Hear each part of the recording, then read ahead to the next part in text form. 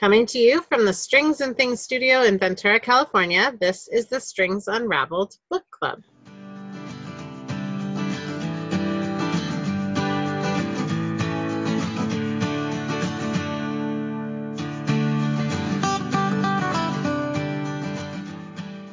Hi, guys. Hello. Hey. How are you doing? I'm all right. Good. I have like the tiniest headache and I took some ibuprofen, so hopefully it goes away, but I'll be fine. Right when we wrap up, probably. Yeah, exactly. I That'll be good. You like this book? I loved it. Yeah. I read it over like pretty much one day. It was like maybe a day and a half because it was a quick read. Nice book, you're right. Yeah.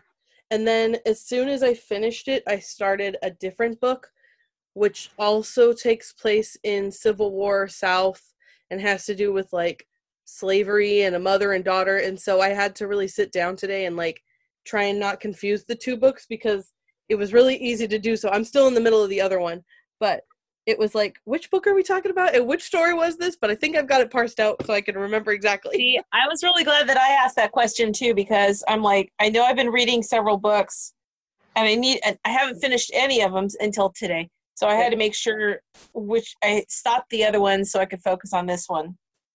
I do remember as I was reading it that I very much enjoyed it. Yeah. I ended up, even though I ironically was inspired to read this book because we found a physical copy of it, I ended up with the audiobook because that's really what fits in my life. I listened to it twice because like it's sort of surreal, the whole telling of it, and like the whole thing feels like the fever dream is in. So I guess before we talk more, I should read the synopsis. And also, I don't know if we've actually said the name of the book. Oh, I'm sorry. I love this book. Duh. Doesn't anybody know? This book is A Mercy by Toni Morrison. Toni Morrison is one of the greatest writers that we've ever had grace this world. I was very sorry not to discover her till after her passing. Well, exactly. Like I was so grateful that this was read in her voice in the audiobook. Oh, was it? Same. Yeah. I just read it. I didn't listen to it.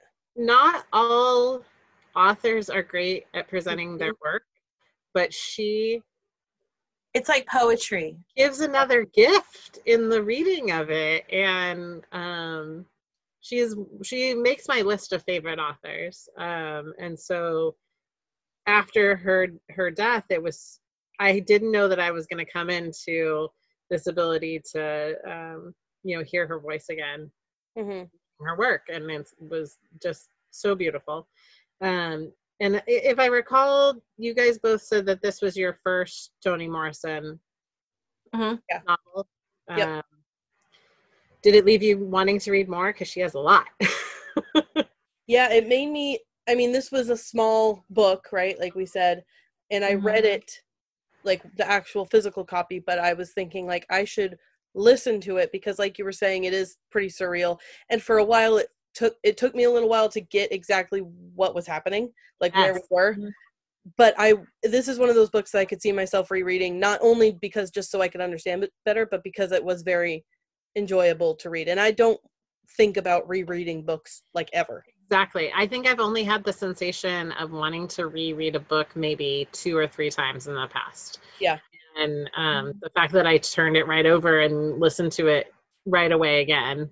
And just in the second listening, there were like, I knew I was going to get a better grasp of the timeline, but I also, like there were so many details that you come forward on your second go at it. There's a lot of voices. You got to hear the voice of different characters. Perspective. It was different perspectives. By voice, I mean you got to hear each person telling their story kind of in a first person. But because of the surrealness of it, because it's like poetry, my brain struggles to comprehend poetry.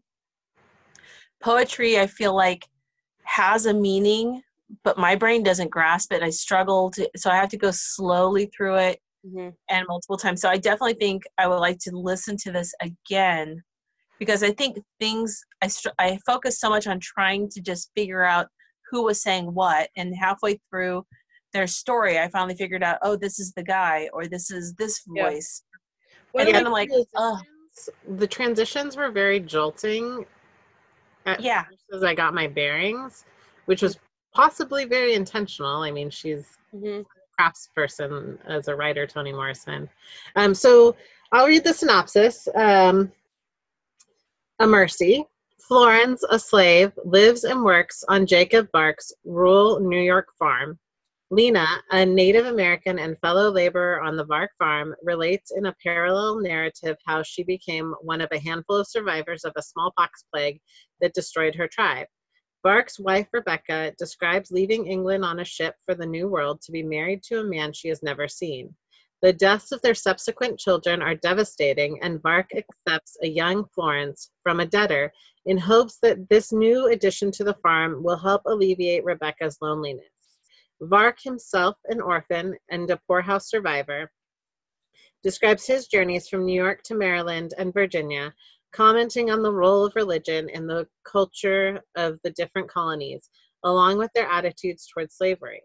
All these characters are bereft of their roots, struggling to survive in a new alien environment filled with danger and disease. When smallpox threatens Rebecca's life, Florence, now 16, is sent to find a black freed man who has some knowledge of herbal medicines. Her journey is dangerous, ultimately proving to be the turning point in her life. Morrison examines the roots of racism going back to slavery's earliest days, providing glimpses of the various religious practices of the time, and showing the relationship between men and women in early America that often ended in female victimization. They are of and for men, people who never shape the world shapes us. As the women journey towards self-enlightenment, Morrison often describes their progress in biblical cadences, and by the end of this novel, the reader understands the significance of the title, A Mercy. Well, that synopsis would be really useful before starting this book. Yeah. Yes. And yet, like, I mean, part of the pleasure is like seeing through, I always like the author to reveal the world to us. So yeah, I'm glad I didn't know the synopsis beforehand. Usually I know that would have helped, but then it might have reshaped how I heard things, and I might not have heard it so much in the author's voice. Yeah, I had a hard time when I started reading, understanding, because there are chapter breaks, but there's no titles or anything for you to like understand who's speaking, because it jumps back and forth between different narrators, but also jumps back and forth between different timelines, which took me a couple chapters to understand where we were and who we were talking about. And it's like, okay, I can understand where, that Florence is, younger now, or like, it was confusing for a few chapters. And then it was like, okay, I think I figured out exactly how this works almost, and then after I figured that out, it was easier for me to get, I found it distracting at the beginning, but 80% into the book. I would say it took me a good 35 to 40% in. Well, so that like confusion kind of mirrors and like understanding the world around our characters. Yeah. Like, really saw that fast forward to the final chapter spoken in Amina Mai's voice, which are the only two people to use first person are Florence and Amina Mai. Like the chaos she describes when she's captured and taken across, the ocean.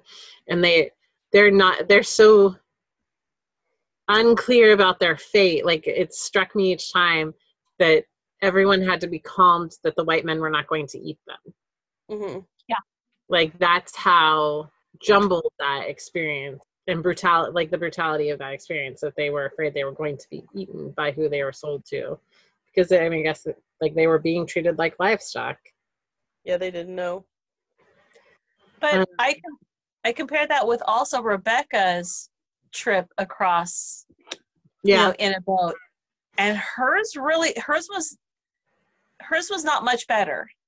Well, she was in the hold with other people that were about the same social status, not much better than, the slaves. So, I mean, that's what steerage is about. People being, steerage, right? Like that. Cattle. Yeah.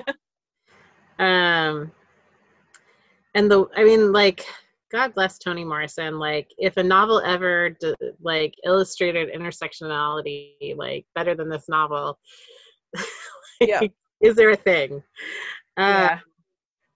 She, like, one of the novelties I enjoyed the most about this book is this is a piece of American history that is never presented in a living fashion. Like 1690, and really I figured out that in Sorrow's story, she's actually with the Varks for 14 years by the time we're in 1690. So this really I didn't realize she was that old when she went with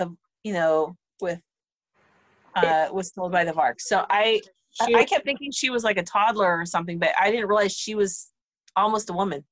She was 11 when she was with the Sawyer's family. I don't think we ever get a clear picture of how long she was with the Sawyer's family. So she's 11 when she leaves, but somewhere in her telling before she gives birth, she says something about having been on the farm for 14 years. So, what is that? Oh, this can't not be on purpose. It's 1676. That's 100 years between the revolution. Like, Anyway, there's this weird thing that in the letter that Florence carries, that when it finally gets read, that it says 18 May 1690. Oh, does it? Huh. And every word on this page is deliberate. And I don't understand the significance of that stutter. Yeah. She's in a fever dream, but the author has control. It shows through. It says 18 May 1670. Oh, 18th of May. I heard it as May. 18. Oh, May. Yeah. No, I can get why you would be confused. Like, nay, I think it's something else. Like that. In listening, it sounded like nay. She had written it wrong on the page. Okay, never mind. Yeah. The author was very deliberate. She's giving us a date. An actual specific date.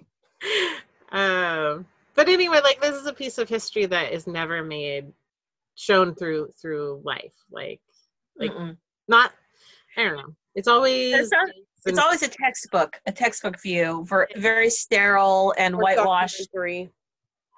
Another thing I thought was like an impression I had is that when Rebecca's talking about her childhood in England, it all felt so very foreign and frightening and strange. But even though this countryside they're describing and this like formless land of colonists and settlers mixed with, the First Peoples and just everyone, all the characters there, it still felt very familiar. Like, it still felt like not so distant a time. But when Rebecca's talking about her childhood in England and its brutality and like the torturous horse they saw as entertainment when they're describing the executions, that all felt so distant and frightening. Yeah. I don't know if that struck you guys the same way. Yeah, the difference between the two places. I mean, she notes even like how coming from a place like that she wasn't necessarily scared to go somewhere else, And when you stare death with popcorn, then somehow then somehow going into the woods with strangers just doesn't seem scary. I'm sure it wasn't popcorn, but I'm sure it was some Viddle. But you know what I mean. Yeah. Who brought the popcorn to the gallows? as a movie, yeah. I wasn't, see, now weird, when she describes how abusive her mother was and living in the city where they haven't even seen a tree, buildings, going from buildings that are super high, from the sky versus trees. The trees are so tall. She's never seen a tree. And certainly not a tree so tall that she wasn't even sure that it didn't break the sky when she saw it. Yeah, that was It's like, so beautiful. I guess that part, I resonated with that part, but because my childhood in St. Louis wasn't so great, but I remember, being the difference of being in the country versus being in the city. I don't know. Moving on. Well, no, that's interesting that you share that because, like, I don't know if you listened to the author interview after. Did you listened or you read? I just finished just like 1 minute before we started. Oh, that's why you were literally saying I have 3 minutes left. Yeah, because I literally had 3 minutes left to read. Oh, that's funny. Okay, so you didn't have time to listen to the authors. But I will go back and do so. It's fantastic. I love having listened to Toni Morrison talk about her writing, like her experience as an author. And she talks about researching and that most of her time was spent doing research, which, wow. This was pre-internet, right? This book? This was, yeah. This is one of her newest books. It was like 2016 or something, wasn't it? Oh, okay. No. 2008, sorry. But yeah. There's internet then. It doesn't matter if there's internet, right? Because she's looking for primary documentation. Yeah. At the late 17th century. Like, is there much?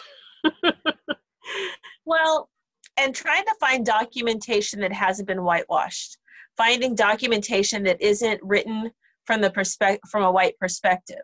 Well, something else that struck me is not just a white perspective, but a purely male perspective. Because, like, when the letter for Florence is given to the people inspecting at the widow's cabin, the women didn't know how to read. None of the women except Florence knew how to read. She was the only woman in the room who knew how to read. And I got thinking of, like, how so many women's voices are lost to history. Yeah. And it's doubtful that the author was able to find any primary sources written by women. Like, to give voice to the women of this time, what a gift, even through an imagined tale. Okay, so I do have questions. All of the characters on the Bark Farm are in their own way orphans. What was Morrison's point, do you think, in making that explicit parallel between them all? So that's man, woman, and race. It covers all of them. I guess I didn't realize as I was reading it that was a thing. But, when you read the synopsis and described them all, it was like, oh yeah, I guess they really all are orphans. That didn't strike me when I was reading it. I don't know why, but.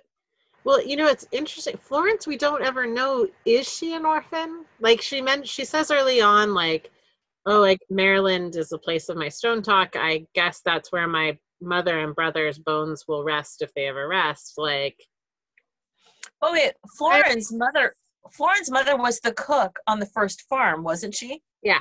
So she really wasn't orphaned so much, but she was given up.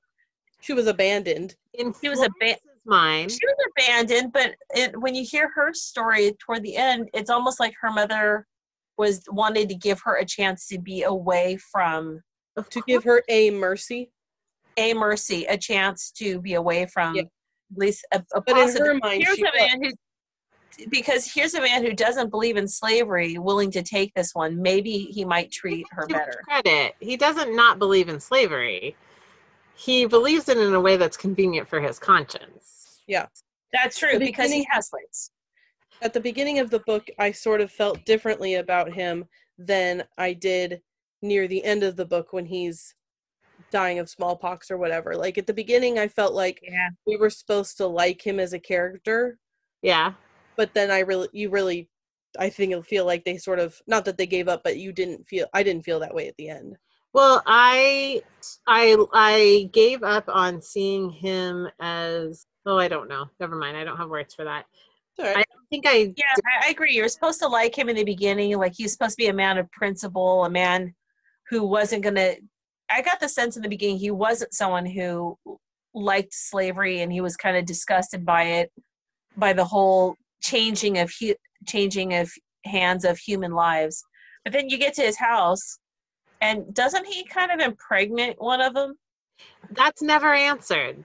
That's never answered, but somehow... Nina says that she thinks that's what happened, but you don't know. But when Sorrow talks, the only man she talks about when she's at the Varks farm as like showing her kindness and interest is the pastor. She never talks about Sir coming into, like, coming at her that way. But I get the sense too that when she was given away, that she had been originally impregnated first by one of the teenage boys of the Sawyer's house. Yeah. But I don't... Well, her mom's trying to get her away from that and at least give her child a chance or something. But... Well, I want to rewind to, like, we don't know that Florence is an orphan, but she's an orphan in her own mind. Right. Yeah. She don't know what her family became, but... Yeah, she's decided that her mother and brother are dead, so maybe they're just dead to her. Mm-hmm. Yeah.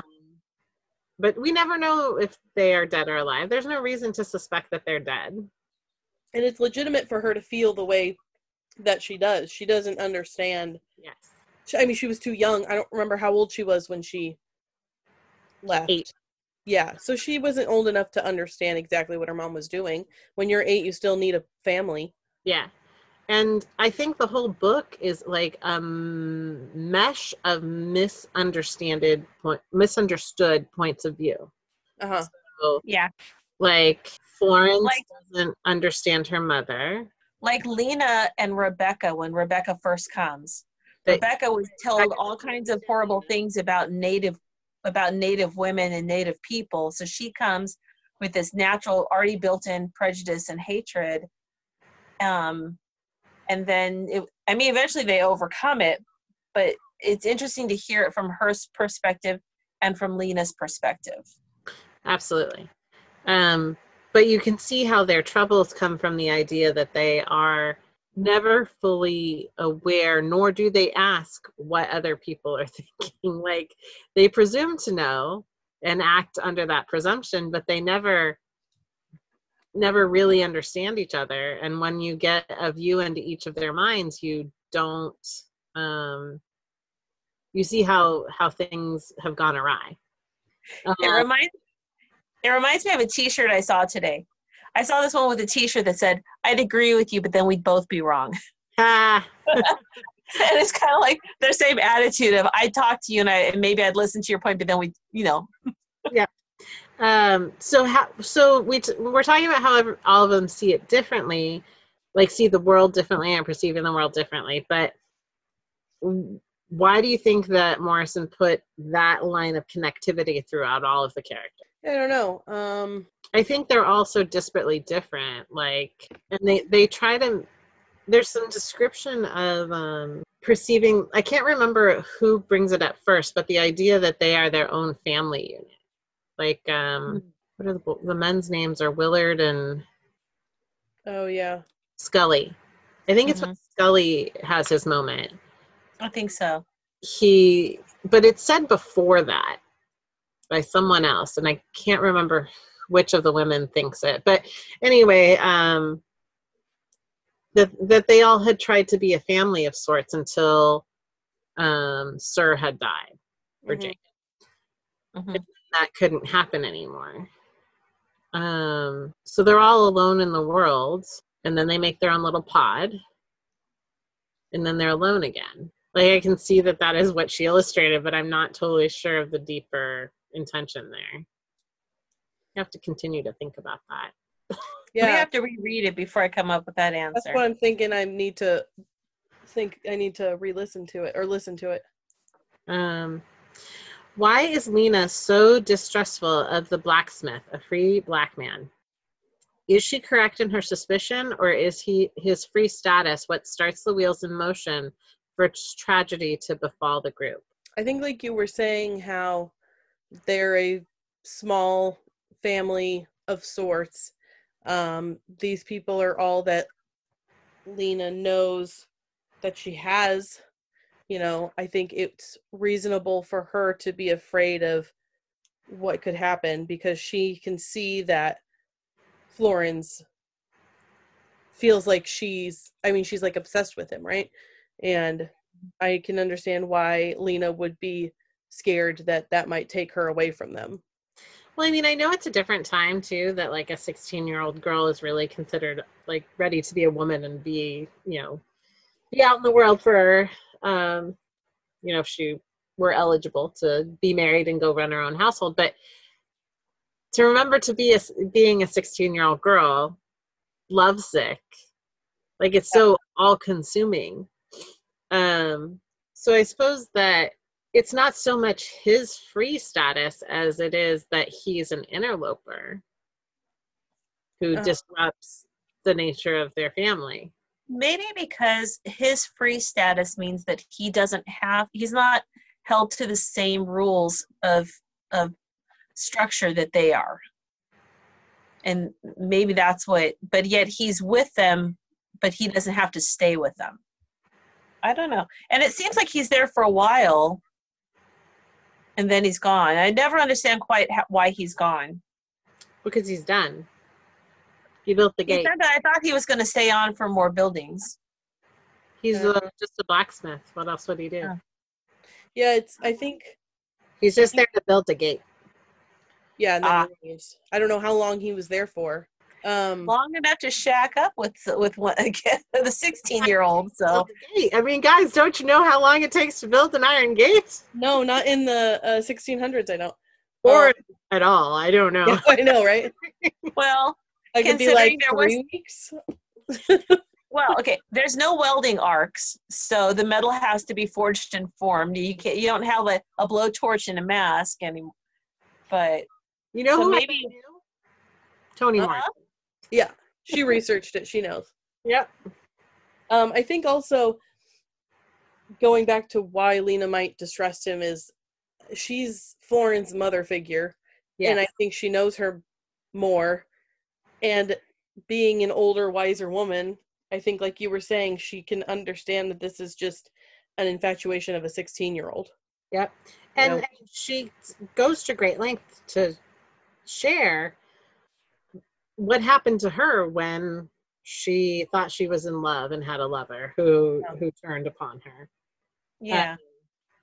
It's like we all don't want to listen to our mothers when our mothers look at the world and say, hey, look at what I lived. You're like, yeah, but this is different. Mom, I love him. You don't know anything because you're old. You've never had this before. This is all new for me.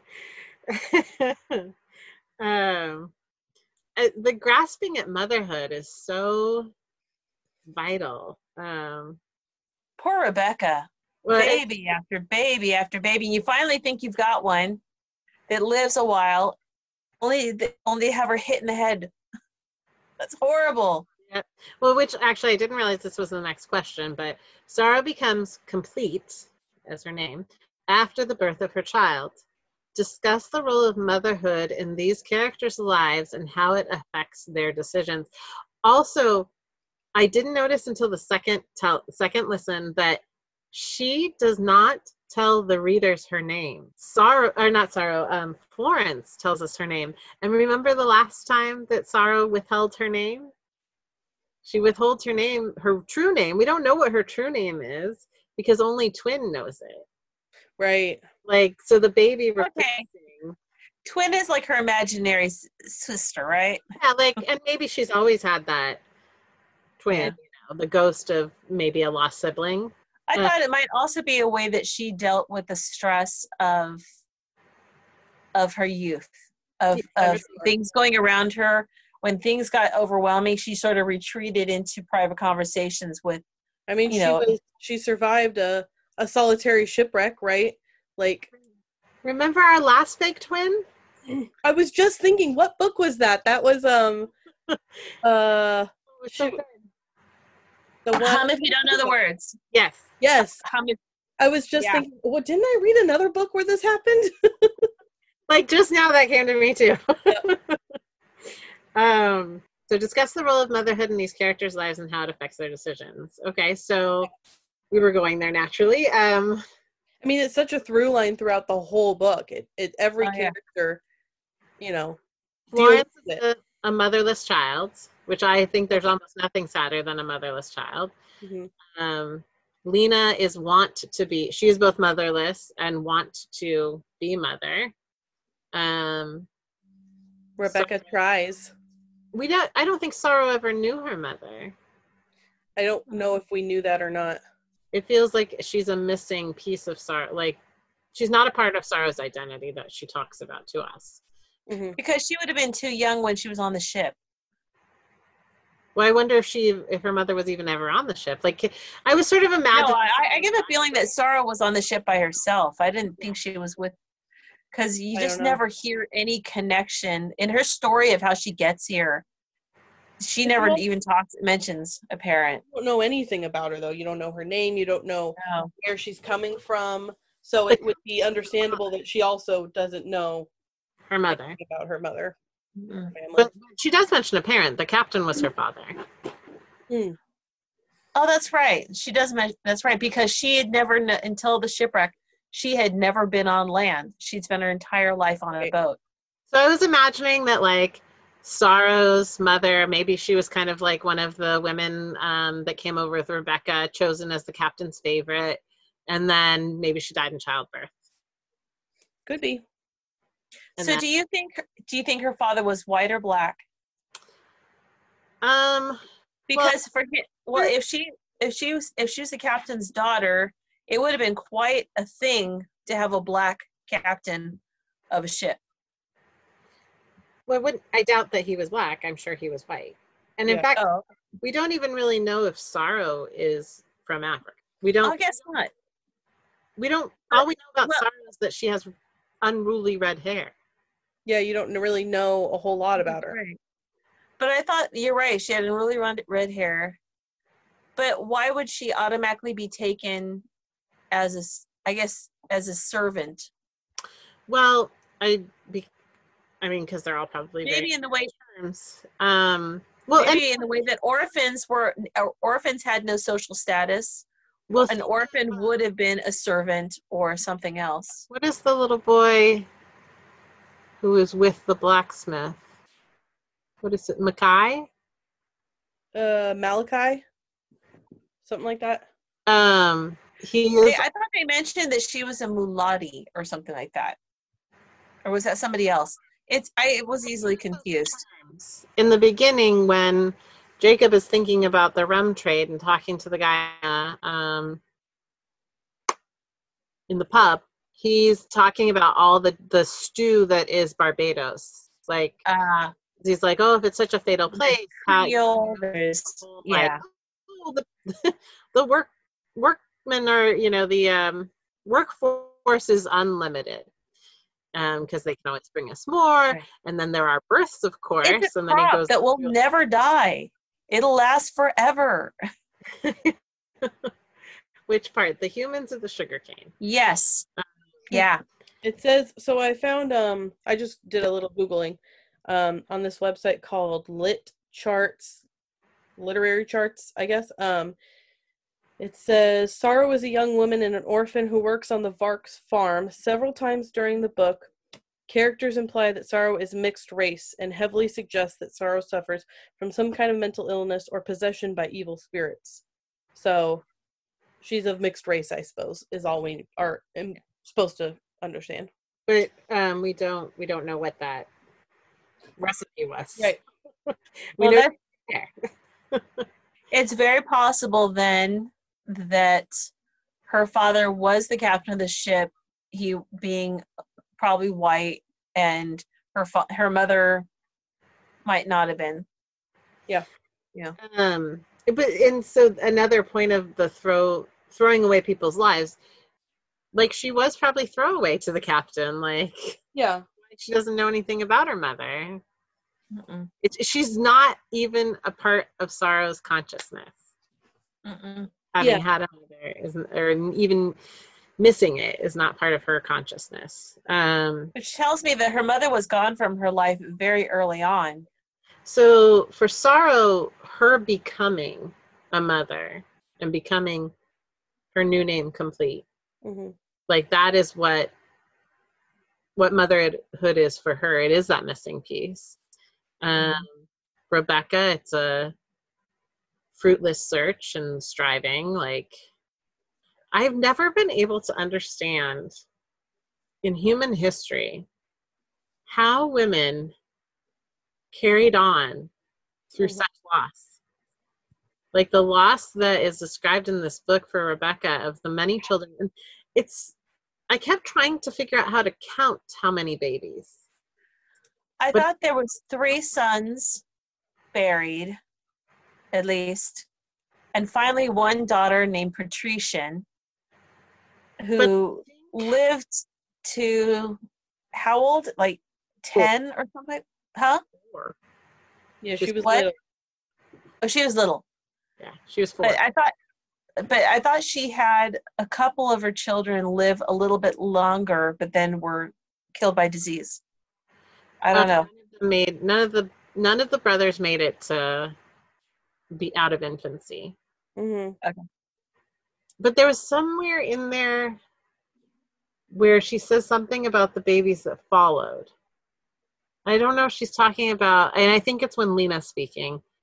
I don't know if she's talking about the babies that followed first or babies that followed Patrician. But 4 dead children. Yeah. Yeah. I didn't think there were any babies after Patrician. I thought Patrician died. No, I thought that the husband died, then Patrician died, and then she got ill. No. I think Patrician died first. Patrician's death is what softened Jacob's heart to be willing to take Florence. Because in his misguided thought, you're right. He's like, because he thought it might ease the pain of his wife's loss. And if she were kicked in the head by a mule, she would not be so sad. Right. Turns out Lena would be real upset. I mean, it's a testament to the strength of women that happened throughout history all the time. It's only in recent history that's not as big of a thing that we have to deal with, you know? Infant mortality rates are, skyrocketed back in the day, whereas nowadays it's not something. It's more out of the ordinary for that to happen now than like for hundreds and thousands of years that happened. Yeah. I remember going to parenting classes when I was pregnant with my firstborn in the 90s. And they had said that as of the turn of the century in the early 1900s, a woman would have to give birth 12 times to see 3 of her children live beyond 12 years old. Because and that's after industrial age and better conditions. Can you imagine how many? So I mean, can you imagine giving birth 12 times and having 9 of your children die? No, like that's unfathomable to my heart. Yeah. Yeah. Wow. Okay. Who else? We could talk about Florence's mother, who we don't hear from until the end of the book. Her perspective. That payoff is so perfect. Mm-hmm. I mean, because I think as adult women reading it, we suspect that at least by the time Jacob tells it. So that's the second time we hear about Florence being offered. First we hear Florence describing it, and then we hear Jacob's take on it as part of the debt, and his heart changing to the idea of taking her on. At that moment, of course, I'm like, well, your mom's trying to help you. Mm-hmm. But you don't really believe it until you hear that last telling from Amunimai. Yeah. It does sound awful. Don't take me. Take her. Here's my daughter. Definitely the first telling through Florence's eyes, I think mom is a villain. Yeah, Yep. definitely. Who's just smitten with the new baby. Which she never matures out of. Like, it's both her downfall and her watershed moment is that because she has the dream where she sees the little boy that the blacksmith cares for in the same role as her little brother. Mm-hmm. And she never ever forgives that moment, which is part of her hatred of that little boy, which keeps her from being with the blacksmith. Yeah. So it's like Florence rejected motherhood. Yeah. Because she had because that's what she experienced. She experienced, to her, mothers reject their babies, and that's what was natural to her. Well, I'm not, maybe, like, I won't discount that, but, like, she saw the little boy as a roadblock to the blacksmith's love, just like her brother was a roadblock to her mother's love. Mm-hmm. Yeah. Okay. Sorrow believes that her first child may have been alive when Lena placed it in the river. Could this be true? What are the implications? Also, discuss why Lena distrusts and ostracizes Sorrow and if she is justified. Go ahead. Oh, I was going to say, I didn't question. When we heard from Sorrow's perspective, for a long time you think of her as this, like, unstable person. But I felt like when we read from her perspective that I understood her better, and I didn't question. She thought that she saw the baby breathe or whatever, and I didn't question. Like, I believed her that I think she did see that. Like, I don't know why Lena would lie to her like that, but it's, yeah, I guess it just boils down to, why does she not trust Sorrow? I didn't believe that Lena killed the baby until right now, like as you're talking. Because going back to Lena's distrust of the blacksmith and thinking of that through the idea of that as an interloper. Yeah. I don't think that Lena has it in her to kill a thriving baby. I feel, okay, what is it when people are, I can't think of the right word. I've been sitting here trying to think of it. When people believe in myths and they believe in, like, they... Superstitious? No. You know, like don't walk under a ladder, or be worried about a black cat crossing your path. What's that called? Superstitious. Come on. Is that what you said? Superstitious? Yeah. I didn't. No, not superstitious. Not superstitious. You know, black cats and ladders and mirrors. What is that called? The thing that sounds like superstition. I think that she is very superstitious. Because I mean, which, if you think about it, is something that she also touched upon religious superstition and other superstitions. There are different parts. That was another key part that connected the different cultures. Aren't they all superstitious? Like, every character is superstitious. So in her brain, none of the bad luck happened until Sorrow came. And she didn't want to believe it at first. But if every bad thing keeps happening, because she needed to blame it on somebody. And Sorrow is old when she comes to live with them. What? She's 11. And she comes to them pregnant. Yeah, right? She's a pregnant 11-year-old. Right. Wow. Yeah. So you could see from Lena's perspective, yes, like you said, that's just bad luck. She has the I don't think she has it in her to murder a thriving baby, but I think that she knows that this girl can't handle being a mother, maybe, you know? She might have thought of it as a mercy killing because she might have thought it was more bad luck bringing into the house. She might have thought she was trying to protect the mistress and her one living child. I mean, you could think of it as protecting Lena. You could think of it as her trying to protect Sorrow. You can think of it, you know, in 100 different ways, but you don't actually know because Lena doesn't talk about it. I thought Lena even said that she'd heard that, but she didn't want to believe it until the last death, till more death kept coming. The death of the master, the death of, I don't know, my timelines are still all turned around. Yeah. Well, I'm trying to think, actually, I remember now, I misspoke. It's Rebecca who said she'd been there for 14 years, which means that Lena had been there for 15 years. So I don't know how long Sorrow has been there. I know that Sorrow is 11 when she comes to the farm. Uh-huh. Don't you think it's weird that she never sees Sorrow as a victim? That this was done to Sorrow, that she was victimized. Right. And Lena, how can you not? Lena doesn't see herself as a victim.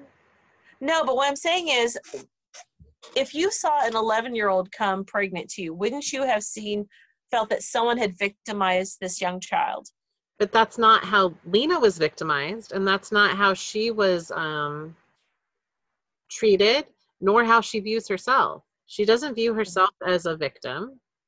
What I'm saying is Lena doesn't seem to have the compassion of seeing Sorrow as a victim. Yeah, I don't know why. Sorrow is the cause of bad luck, not the victim of bad luck in her mind. Yes, because Lena doesn't have the concept of victimhood.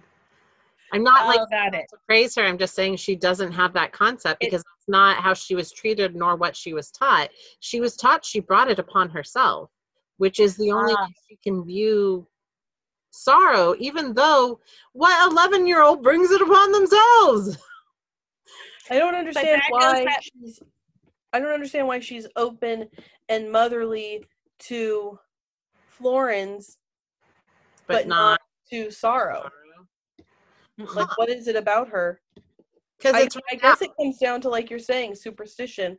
If she's a mentally unwell person, then in her mind, it probably comes from the devil, you know, that she maybe has possessed or has had some sort of experience or something like that she doesn't understand. She doesn't understand mental illness.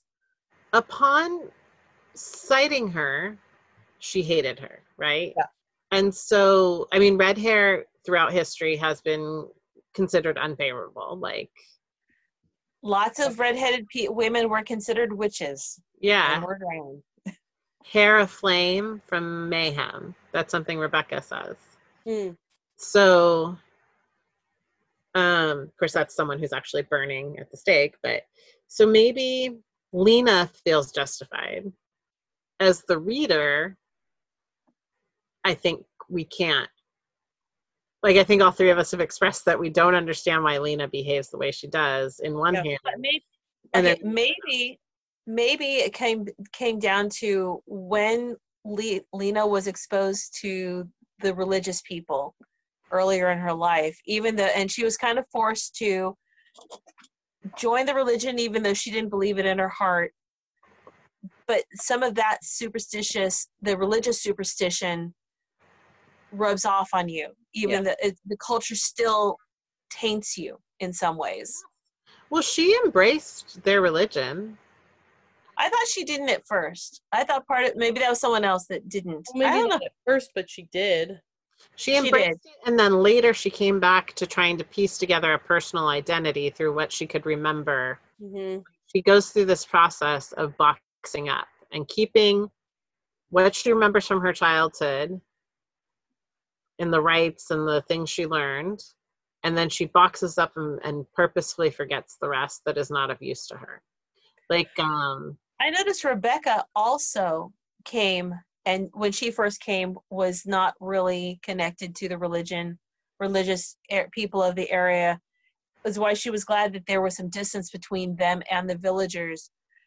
But after the death of her husband, it's like and after her own sickness and recovery, it's like she flips a 180 and becomes hyper vigilant religious. Right. Yes.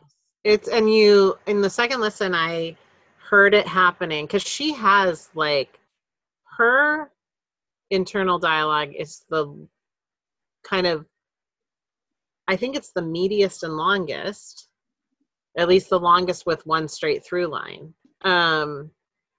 That you hear her like reasonable, then pleading, and then her transition to like, God, if you let me. I mean, she never says this, so you know, if you let me live, I'm gonna believe. Right. But clearly she does. Yeah, but she does. Like the other women describe her like quiet muttering to herself, like Sarah's like the silent speaking that she does, and yeah, I thought that there was an interesting take. She goes, now, why did we think it was, she goes, why do we think it was bad when she spoke to herself? Don't we all process to ourselves? You know, Yeah. he processes it and talks so loud himself when he's doing a list of what he needs to do. Why is it, I thought that was an issue. She even pointed out, one of the characters, I can't keep track of who, pointed out, why did we think that she was crazy because she talked to herself when we all sort of talk to ourselves? But somehow when she does it, it's crazy. It might have been Sorrow in the wrap, or I'm sorry, Florence in the wrap up. Like later, Florence is like, Sorrow's all right. Yeah. And Sorrow really does become like, she perseveres to the rises to the top of her circumstances and this story. She is a blissful mother. She is looking towards the future because she's thinking about escaping. I'm not sure that Lena killed the baby. Is Sorrow, we don't know. Does Sorrow get pregnant more than once? Yes. Okay. She is pregnant twice, once at 11 and once in 1690, during the fever of her mistress. And she gives birth to that baby, who is a baby girl, who is healthy, and she dotes on. Gotcha. Florence tries to interpret signs from the natural world all around her. From where does she develop two owls? Yeah. From where does she develop these superstitious beliefs? How do they serve her in navigating the colonial world in her young adulthood? I think she gets them from all around. She gets doses of it from everyone around her. And it starts with the priest who's helping them learn. And then, I mean, her brush with with Ruin in the widow's cabin, which I think is like such an interesting vignette to show people forcing their will on others. Florence is just passing through. Yeah, what she's they took her papers. Yeah, they sent her on her way, but never gave her papers back. Sent her on her way. The daughter escaped. Yeah, the daughter helped her escape. They wouldn't have let her leave. No, they were getting ready to ostracize her demon or take her out as a demon, which Jane is the name of the girl in the cabin who they think is possessed. Right. I love their parting because Florence is like, thank you. And the girl is like, no, thank you, because you came, they stopped looking at me. Yeah, that gave me a break. You've got it bad, but maybe someone else will have it worse. Yeah, that whole vignette was so scary. Yes. Yeah. It was like a departure from where we had been in the book, and it was like, oh, I don't like this. No. I don't like it. I think that I love their parting too. When Florence asks, "Are you a demon?" and Jane says, "Why, yes, of course." I mean, maybe she is, but like, yeah. Her willingness and willfulness to still be an independent thinking woman, like, and that desire of the world to stamp that out, especially at that time. Any kind of independent thinking in a woman was considered the devil's work. Of course. Any woman who was not compliant to her father's or her husband's will must be possessed of a demon in those days. Yeah. So, the religiosity that she's exposed to, she gets Lena's influence, and then perhaps even to her earlier days, or maybe that brush with like demonic possession in the cabin, when she goes to the blacksmith's house and she's charged with caring for the little boy, she thinks the corncob doll holds his power, is it like his familiar or his talisman. Yeah. And then she sees he throws it in the corner discarded, so he's not protected anymore. Yeah. I kind of thought she lost it there. I kind of thought, yeah, she has some schizophrenia or something going on, because that's... Really? She's a girl in a world. Like this question. Yeah, I mean, her whole journey has been long and terrifying, and then she gets to this place and she's like, she's not a mother, right? And the blacksmith's like, hey, take care of this kid for me. And the kid's scary to her. Like, yeah. What is she supposed to do? And Karen. Probably not hit it over the head. Did she hit it over the head and attack the child? No. Okay, I'm totally mixing up stories. Sorry. I think, and I tried to catch it both times I listened, I'm pretty sure that because it says, and then I had the hammer or something like that. I'm pretty sure she beat the blacksmith up with the hammer. Yeah. Yeah, I don't remember exactly how that went down. I think they just sort of left it as, But he must have left. But he left, and I guess So she was left to watch the boy while he went back to help the mistress, which was no help at all. He was not actually needed. This is She pulls the kid's arm and like pops it out of its socket. Oh, which when they're at a certain age is kind of easy to accidentally do. My brother-in-law almost did that to my son when my son wouldn't stop bothering him. He pulled my son by the arm and yanked him up and said, "Stop," of which we all got on his case about, because you don't touch my child. But at the same time, almost, and Ian was about 6. Yeah, my niece broke her leg walking off of a step. Like, children's bones are... I broke my arm 3 times when I was a kid. Like, it's easy to do. Yeah. So, which I think, I mean, she's like, it snapped like the snap of a chicken bone when you're eating or something like that. Like, she didn't realize her force upon him. Yeah. Yeah. And she tried, and she was going to explain. She goes, "Let me explain," but he's like, "No." Yeah. Well, there's a part, because they talk about, like, when Toni Morrison is interviewed at the end of the audiobook, the interview asks about, actually, that's the next question. Just kidding. I won't ask that. We're ahead of it. Yeah. So do you think that, like, we didn't answer the second part, so, like, how do her superstitious beliefs serve her in the colonial world? I think that she knows when she's in grave danger. Like, obviously, she knew that the situation in the cabin was dangerous. I don't know that she really understood how dangerous it was. Yeah. And then I think it's a disservice to her in dealing with the little boy that she thinks that he's a demon sent to take her future away. Yeah. Okay. What does the blacksmith mean that Florence has become a slave? What do you think of the free blacksmith and his treatment of the 16-year-old Florence? You know, I was just looking in the book at that part. She says to him, "Are you like they're yelling and he's telling her to leave.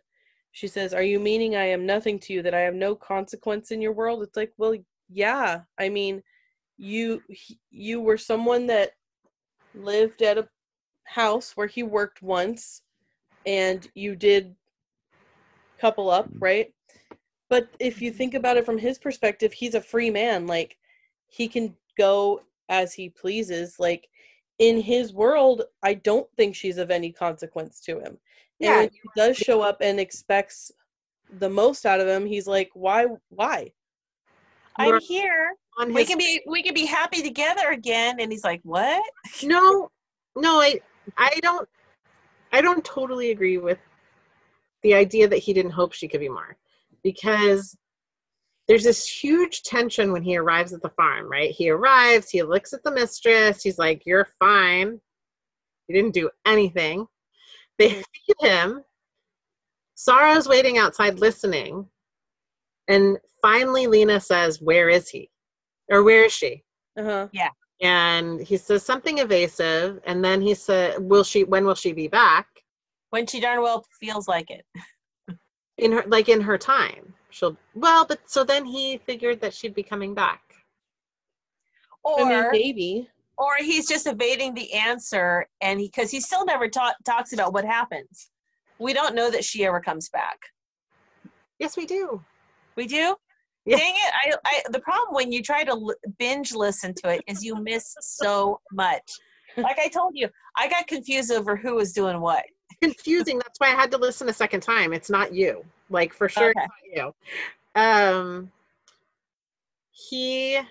She comes back 2 days later, which I think is amazing because it took her more than 2 days to get to him and through great peril. Yeah. But she comes straight back. It's not perilous. Like, she talks a little bit about the trouble of coming back, and that now, Mom, you'll be so, she doesn't say Mom, but she's speaking to her mom in her head that she'd be so proud. My feet are as hard as that's right, slippers. Mm-hmm. Yeah, I think that's kind of, I got the sense when he said that you are already enslaved, you're a slave. I thought he meant more than just her physical condition of being owned by someone else. Yeah. Mentally, the only place she was going to be secure and call home was her slave home. Kind of like, it's like when a horse gets loose, they always make their way back to the barn kind of idea. It's allowing so in the last bit from the mother, there's a portion where she says, she speaks of like taking dominion over someone else or giving it to someone else, how it describes them. Like, can you look for it, Katie? Is it, yeah. Is it like at the very, very end? Yeah. Very, very, very, the last paragraph. Yeah. So she says, like something about when dominion is taken from you, it's one thing. So it says, to be given dominion over another is a hard thing. To wrest dominion over another is a wrong thing. And to give dominion of yourself to another is a wicked thing. Okay. So that sentence, I think, completely illustrates the answer to this. Like, she wants to give her dominion of herself from the mistress and master to the blacksmith. Yes. In her mind. Like, it's like not even her physical being. No, it's somebody else to be in charge of her. Yeah, like instead of her taking charge of herself. Yeah. And so, like, he left this precious child in her care to come back. So, like, I think that he always saw the idea that they could possibly become a family. Maybe. And that's why he was evasive about... Until he comes home and sees the child harmed. And then... I mean, yep. Right? Like, didn't you want to... And then he's like, hell no. Yeah. So then when he sees that behavior, that is when he makes judgment on her and turns his heart from her. Mm-hmm. Yeah. She thinks it's happened already before he's even left, which is why she's despairing. Yeah. What do you think of his treatment of 16-year-old Florence? I mean, I think he gave her a chance. Mm-hmm. Yeah. When he saw that she couldn't be what he saw the potential for her, Mm-hmm. like someone, so she was shown great kindness in the spectrum of what that world would allow her as a child, but she couldn't show that same kindness to a child of the same bad luck. Right. Yeah. Or similar bad luck. Like, I think he did the only thing he could do. She wasn't ready to be what he thought she could be. So he had to send her back. Sort of. Sent her back, I think. He didn't send her back. He just... Huh? She picked up a hammer and beats him and then leaves. But then but that's before he... Is that... Wait. He's at Is that- his home. He leaves to go, is that after he gets back from helping, in air quotes? Yeah. Okay. Yeah. So okay, I'm There's something like the last thing she says in her moment of speaking at that time is It says, having the hammer in her hand, right? now I am living the dying inside, not again, not ever. Feathers lifting, I unfold. The claws scratch and scratch until the hammer is in my hand. And that's it. Oh, also the claws scratch the feathers, because that goes back to Lena breaking the necks of the chickens before she left.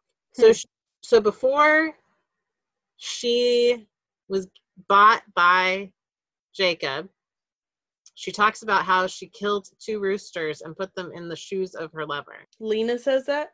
Yeah. Huh.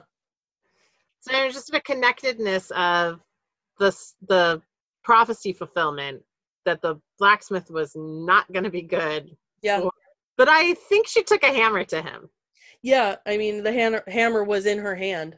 And she comes back unscathed. Yeah. And She doesn't come back bruised and beaten. so that's true. So she definitely must have gotten the better of him. well, in her last voice, when she's describing scratching the words with a nail in the new house, she said something about, I don't know if you live and if you'll have to come here or crawl to see these words. Which then I finally connected when I heard that the second time, like, oh, she might have murdered him. Yeah. Dang. I don't know. Thinking about all of the characters of A Mercy and the time and place in which they live. Wait, sorry. I just flipped to a different page. It says, the hammer strikes air many times before it gets to you where it dies in weakness. You wrestle it from me and toss it away. Our clashing is long. I bare my teeth to bite you, to tear you open.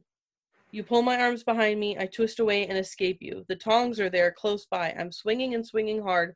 Seeing you stagger and bleed, I run. All right. So she didn't kill him. No, she didn't kill him. Sorry. But she fought him off. She probably could have or wanted to. If she killed him, they'd probably be in pursuit of her. That's true. So there'd be no, the epilogue of it all of. I don't know. Would they? Because he was still a black man, even though he was a freed man. Well, yeah, but she was a woman who assaulted a free person. That's true. And besides, everybody loves a good, flogging, hanging. Popcorn. What? Yeah. I'd still be hanging, I guess. Maybe a burning at the stake because she is a reckless woman. Mm-hmm. I never understood that part of history. That was public deaths were entertainment. I never got that. But that spectacle, it's a spectacle that speaks to our animal nature, and I don't think it's fully left us either. And in a world where people were a lot closer to death and around death more often, it wasn't as horrific, I guess. I think that the girl Rebecca speaks to it being horrific, but really having no other choice. And then the people around her were enjoying it, so it must be enjoyable. Yeah. And it's not like that's absent from our culture. We've just supplanted it with horror films. Podcasts about murder. Acting out. Yeah. Yeah. Wait, did you just say podcast about murder? Yeah. A good podcast. We've just changed the form of it, and we play act it instead of and synthesize it rather than really and yeah. Sometimes people are attracted to it for real too, as a form of entertainment. Thinking about all of the characters. Did I read this already? No. I think I interrupted you. Oh, okay. Good. It was a good interruption. Okay. Thinking about all of the characters of A Mercy and the time and place in which they live, the early American wilderness, what drives them the most? Economics, love, duty, faith, survival. I mean, in my mind, before you read that list, I thought survival. Yeah. I still think survival. It takes a different form for each character. I would agree, survival, but it's a different form for each character. like for Jacob, no. Jacob surviving is not enough, because that is what the women reflect back, that when he became restless and wanting more, that was what led to his downfall. Another house, a bigger house. Yeah. So status and economics for him were a bigger deal. Yeah. And, you know, the Portuguese owners of Iminamai, they are driven by economics and comfort. Mm-hmm. Florence seems like she's driven by love most of all. Yes, absolutely. Absolutely. So maybe there's no one answer that really connects them, other than they're all driven by something, because each character has their own personal desire that they focus their life on. I think Scully's driven by faith. He's one of the indentured male servant, or yes. He has faith that his term's going to end and that he's going to get paid out his, I forget, there's a name for the fee, whatever it was called. Right. His service. The indentured fee, but I don't know, is he ever really going to, because they keep tacking on more. Yeah. Yeah, I think it just is different for each character, because I think for Sorrow, for a long time, it was survival, you know, pure and simple. But then she becomes a mother, and then I think it's probably not. I don't know. Well, I really enjoyed this book. Yep. I think that I will probably enjoy it again at some future time. I look forward to listening to it with the author's voice. Oh, it was such a gift. And that's maybe why it seemed like poetry, because her voice is like that of a poet's. I mean, it reads like poetry. It's almost like listening to her voice has a very musical quality to it. It was, you know, she told so many people's stories so perfectly, even though they were so different. Like, each of her characters were voiced so completely and beautifully, even though every one of them was so different. And I mean, and yet the same. Yeah. So, you know, I want to go back and reread some of the Toni Morrison I've already read. There are several books I've never read. The two that I for sure remember reading are The Bluest Eye and Sula. I was not aware when I read The Bluest Eye that was actually her debut novel. No. It's so rich. So if you also, or anyone listening, would also like to delve into more Toni Morrison, my current knitter I'm most obsessed with and designer I'm most obsessed with is Drunk Knitter, Sophia Talley. And she's doing a knit along or make along and book club. She's doing The Bluest Eye. And there's a free pattern that goes with it. So if, listening to this, you're thinking that, you know, you'd like to participate in that, I think it's really fun. I really enjoyed the things I've been making that are by this designer, and it's definitely a good read. So another shocking tale of children mistreated, but it's beautifully told. I mean, thank you, Toni Morrison, for telling us these heart-wrenching stories with such beauty to go with. And grace, and like the ability to bear witness to these stories, but in a way, I mean, she doesn't shy away from any struggle that you're gonna, I mean, you feel, you know, the sorrows that these characters go through, and it's done in such a beautiful way that it's very personal. You get a very personal glimpse of their own voice. That's what I appreciate it. It's the way she gave each person their own voice. You could almost hear them, and you didn't feel like someone was telling their story. It was very different, a very different perspective. So thank you, Toni Morrison. Rest in peace.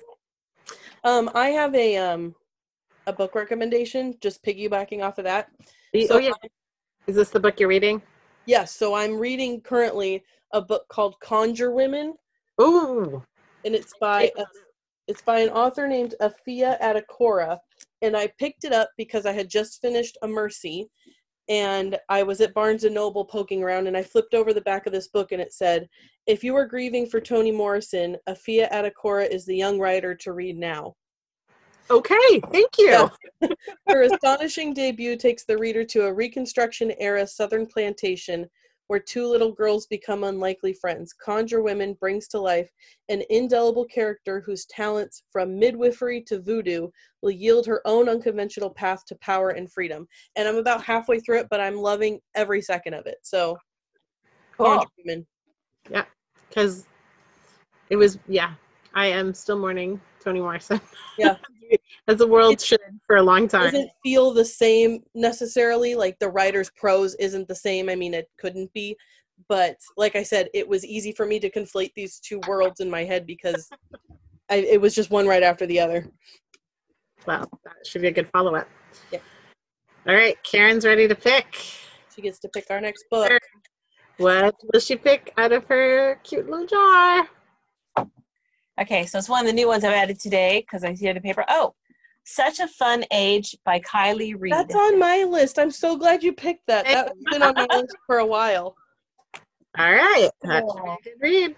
Who is it by? Yeah, what? Kiley Reid. KILEYREID. Real quick, anybody else have any book recommendations? There was another one I wanted to read, but I was hoping that wasn't it. Jar. You haven't read it yet. Oh, wait. Yeah, hold on.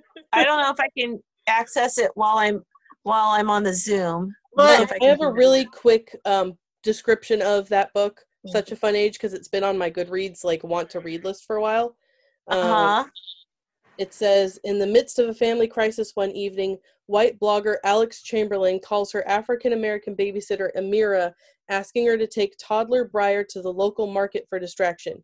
There, the security guard accuses Amira of kidnapping Briar, and Alex's efforts to right the situation turn out to be good intentions selfishly mismanaged. Sounds good. That's the little synopsis. There's another one I want to read that just came up called The Bone Jar by S.W. Kane.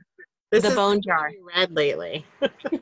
I have not read it. It came up on the first reads for Amazon for June. Nice. So if you're interested in it, I think it's still free if you get Amazon Prime. But So I definitely. Okay, my must read is Today Will Be Different by Maria Semple. It was not as rich of a story as Where'd You Go, Bernadette, but it's set in the same reality.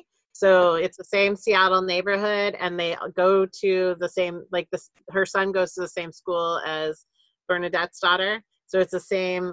Is it written the same way? No, it's more linear, and only from one voice. There's only. And what's the name of this thing? Today Will Be Different. Right. By Maria. I have another one that's completely different from anything else that we've really talked about. It's nonfiction, but I'm reading The Stranger in the Woods by Michael Finkel, and it's a nonfiction story. Michael is a journalist, and it's written about his experience interviewing he's known as the North Pond Hermit, and he's the most secluded person in human history that we know of. So this man went to the woods and lived by himself for 27 years before he was arrested for stealing, because that's how he lived. He just stole from cabins and summer camps and stuff. But it's about the author's experience interviewing him, and it's fascinating. I'm not done with it yet, but I really, really am enjoying it. All right. Cool. So I'll throw that one in there too. Off to read another day. Yeah. Yay. Listen. All right, guys. Well, we'll see you in a month, and we'll talk about Such a Fun Age. Fun Age. Promise of that. Finish these other two books first. All right. Bye, girls. All right. Bye.